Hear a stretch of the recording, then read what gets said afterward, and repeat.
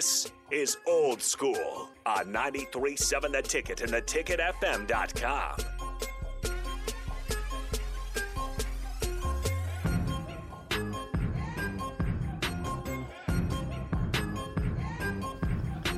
Welcome back, Old School, on a Friday. Rico and I are yelling. We're venting. We're just going to keep yelling into the abyss. Yeah. Maybe somebody will hear us. Doubt it, but it's fine. Join us on the Starter Heyman Jewelers video stream. Facebook, YouTube, Twitch, Twitter. I'm the Twitter. You can comment on there. I'll throw your comment up on the stream if it's a good one. If it's a bad one, I'll throw your comment up on the stream and make fun of you. So, the Twitter. There's that too. The Twitter. Once again, I want to shout out Rashawn Jackson. So the folks who were, there was a core group of players who were in the dock, who, Jay was in it, sitting down. So they had 4 groups of 4, probably, or 4 groups of 3. You said it was a round table, so they just had them. So they had them like sitting at a table, just responding to a topic, and the biggest laugh in the room was when the first time that they brought up Tommy Frazier, and they said, so the first part was that they recruited Brooke. And it was like, wait a minute, Nebraska kid, here's what it is, throws the ball around, this is what he does, and then they introduced Tommy Frazier. I was like, weird, but okay. Like, as though Tommy wasn't the higher recruit, like the one of note.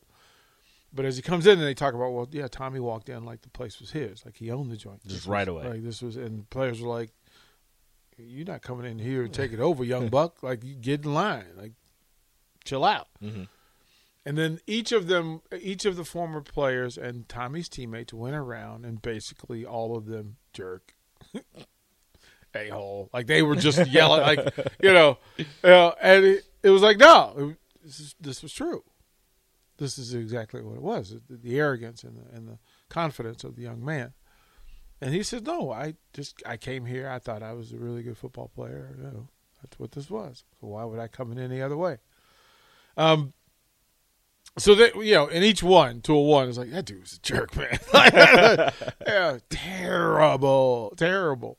But the access that they put in showing Tommy in the hospital, showing showing the blood clot, showing all those things. Of course, it hit me a little bit hard. I'm like, ooh, yeah, I understand why this was really a thing. And then the breakdown of Tommy taking 9 weeks for Tommy to not only figure out if he could play again, but preparing to play again, and then actually being able to practice. And then having the basically a competition before the Orange Bowl. Who's the third quarterback that started a game? I know this. Matt Turman. We were just talking about it the other a couple days ago. Right, the Terminator. Yeah, so they went through that phase. Of course, that was great. And then what it led me to think back to was how much turmoil this program had to go through to become great.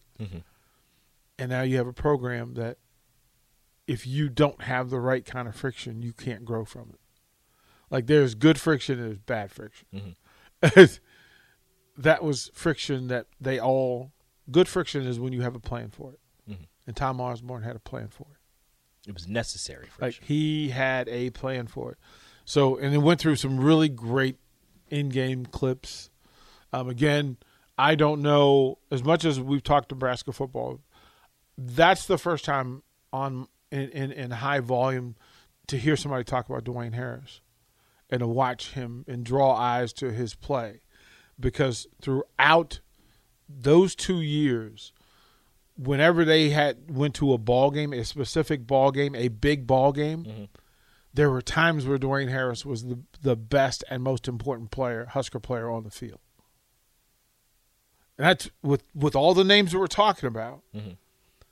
That Dwayne Harris was the guy who set the tone in most of the big games defensively. Took pressure. Like, Trev had the numbers, but Dwayne Harris had the plays of impact. And Trev is amazing in this clip, like in this doc. For let me say that he's amazing. But I didn't know how good Dwayne Harris was. Like the way they talked, like I pay attention to when there's a room full of dudes. When there's the dude, How people react. when there's the dude, Yeah. right?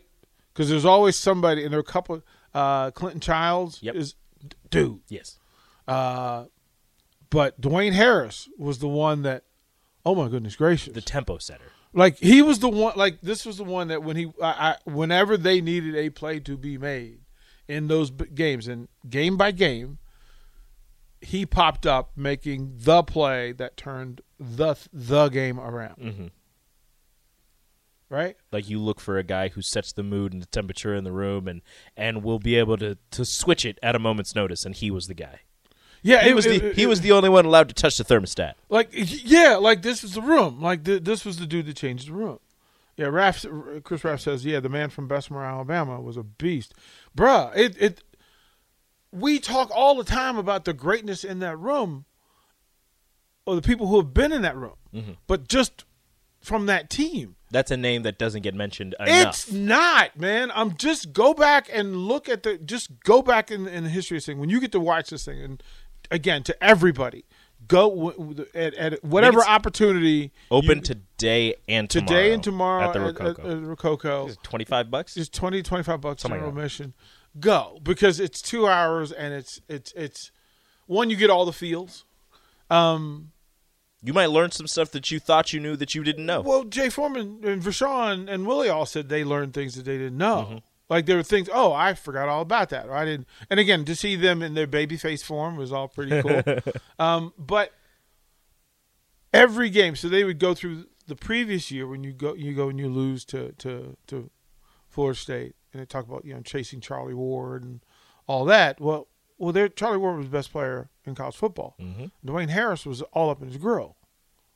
Like he was all over. It was like Charlie said, "I'm not used to." They said, "Well, Charlie wasn't used to having anybody in his face, and here comes Dwayne Harris, and he's living there." And then you go to Colorado game, you go to Oklahoma, you go to Oklahoma State, like any of the big games. Constantly, Dwayne Harris popped, and I just like, well, how come I don't know about this dude? Like not like that. Like I don't remember him. Like I remember Troy I remember everybody else, but I don't remember Dwayne Harris being the dude. And let me tell you, he was the dude. So then, as you went through it, a lot of the in practice combat, and that's what it was. There was in practice combat and competition. And Mississippi Mud Dog asked this after watching the doc last night. How far have we fallen? How far away from we getting back? It's a different universe in listening to players. One, listening to leadership. Talk about leadership as a tangible thing. Right? Yeah. That they understood what the mission was. Okay. And it's a different mission than now. Now think about that. It's a different mission. You're talking about being one shanked kick, which is another thing that we don't talk about. That's a 45-yard field goal. It's never talked. I've all the time I've been on air here. It's never been like it. I didn't remember it. Yeah. I didn't remember that they get the field goal at 1:16, and then Miami gets the ball. Florida State gets the ball back, drives. Bowden is worried that he's made a horrible mistake by leaving time on the clock. That purposefully at 1:16. They're at like 56 seconds, and they can kick the field goal. And a coach comes to him and goes, "No, run the clock out before you kick the field goal." Yeah. Like we don't want them to have the ball back. And Bobby Bowden talking about Tommy Frazier going, that game was over, except Tommy Frazier's over there, right? And he says it. And you saw fist bumps in the theater last night. It was like, yeah, And it showed Tommy, like just the clips, the evolution of Tommy within that moment, from high celebration for having the lead, doubt when they get the ball, greater doubt when they kick the field goal, and then resolution that he has 16 seconds left to do some damage. I have 16 seconds. I can Right. do this. Or whatever the number was. Yeah. 20, it was 20-some seconds, but then they get a big play, and then right at that time, and I'm like, wait a minute. There's a drive here. And then it's a 45-yard field goal with seconds left. Now, you never question fate that way. But you do have to wonder what happens to the program if that field goal is made. What if the field goal, what if the fumble is called? What if the field goal is made? Does Nebraska follow the same passionate trajectory towards? Do they win 4? Do they get that? Do you win 5? Do you get the 5th one? Do you get that? Do you win 6? one? Because now you know that it's there, but you also think of the resolution that was required, that when Bobby Bowden tells you you were the better team on the field and you lost. Does Coach Osborne? So you win that one, you win the next 2. Does Tom Osborne retire after that? Well, all of these are questions, right? Because I don't you don't understand. You don't know what was remember, going through his mind, because he won the 2, then they lost, then he won the 1, and he's like, yeah, I'm done. Well, I mean, it was before the season. He had told his team that this was going to be his last season. This is exhausting, right? Yeah. For Coach Osborne, you imagine it, right? Yeah. So if you win that one, you win the next 2. Is that the 3? And he's just like, all right, I'm good. I don't know, but I also does he go another season? But maybe you don't get the 3. You don't get the ones you got because you lost that one and it made you work harder. Right. Immediately you said we're going to go home and get to work, and they talk about leaving that score on the big board at Memorial Stadium throughout the entire off season.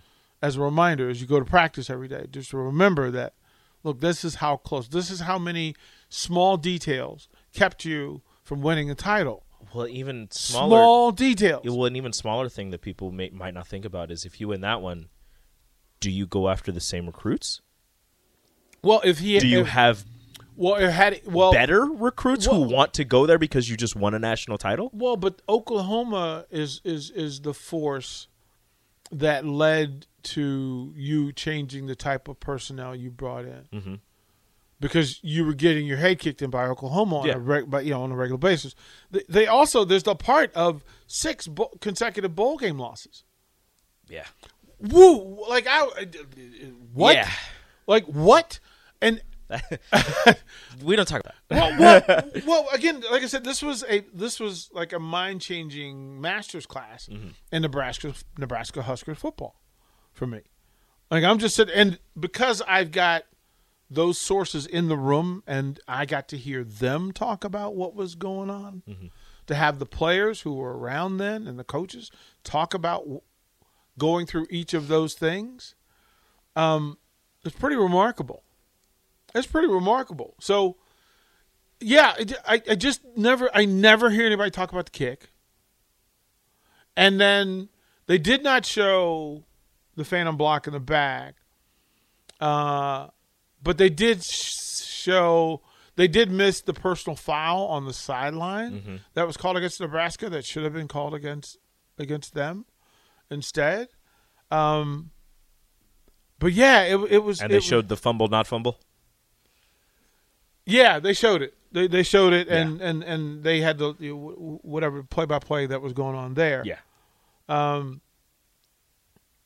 But Ted says this: Oklahoma was a thing, but it was a butt kicking by Miami and their speed in bowl games that made Osborne change the trajectory or types of players he needed on defense. Yeah, because that was the actual conversation. Was that, hey, you need to get faster. But how quickly it was, because some of those folks were already on the team during the loss to Miami. Now, what happened after that? So the recruiting that happened after that, but remember, there's recruiting that had to be done to get you to that group to the championship game. Yeah. Right? Because there's a difference between the 6 straight bowl game losses, the consecutive losing streak to Oklahoma. There were several things in play, right? I mean, it was just they couldn't get over the hump in beating Oklahoma. And you don't beat Oklahoma until, I believe, the Billy Sims fumble game, where Billy torches them and then gives it back to them in the fourth quarter with a fumble inside Nebraska's 10, going into the end zone for the go-ahead touchdown. Mm-hmm. But there's so much of that was just like, when I tell you that my brain was spinning afterwards, I mean it, because it was just mind-blowing to have that sort of energy in one place. I don't know how far away this program is from that program, but I will say it ain't close. It ain't close. We'll throw it to break. We'll come back. We'll close out Old School. Watch Old School live on Facebook, YouTube, or Twitch. Old School with DP and J on 93.7 The Ticket and theticketfm.com.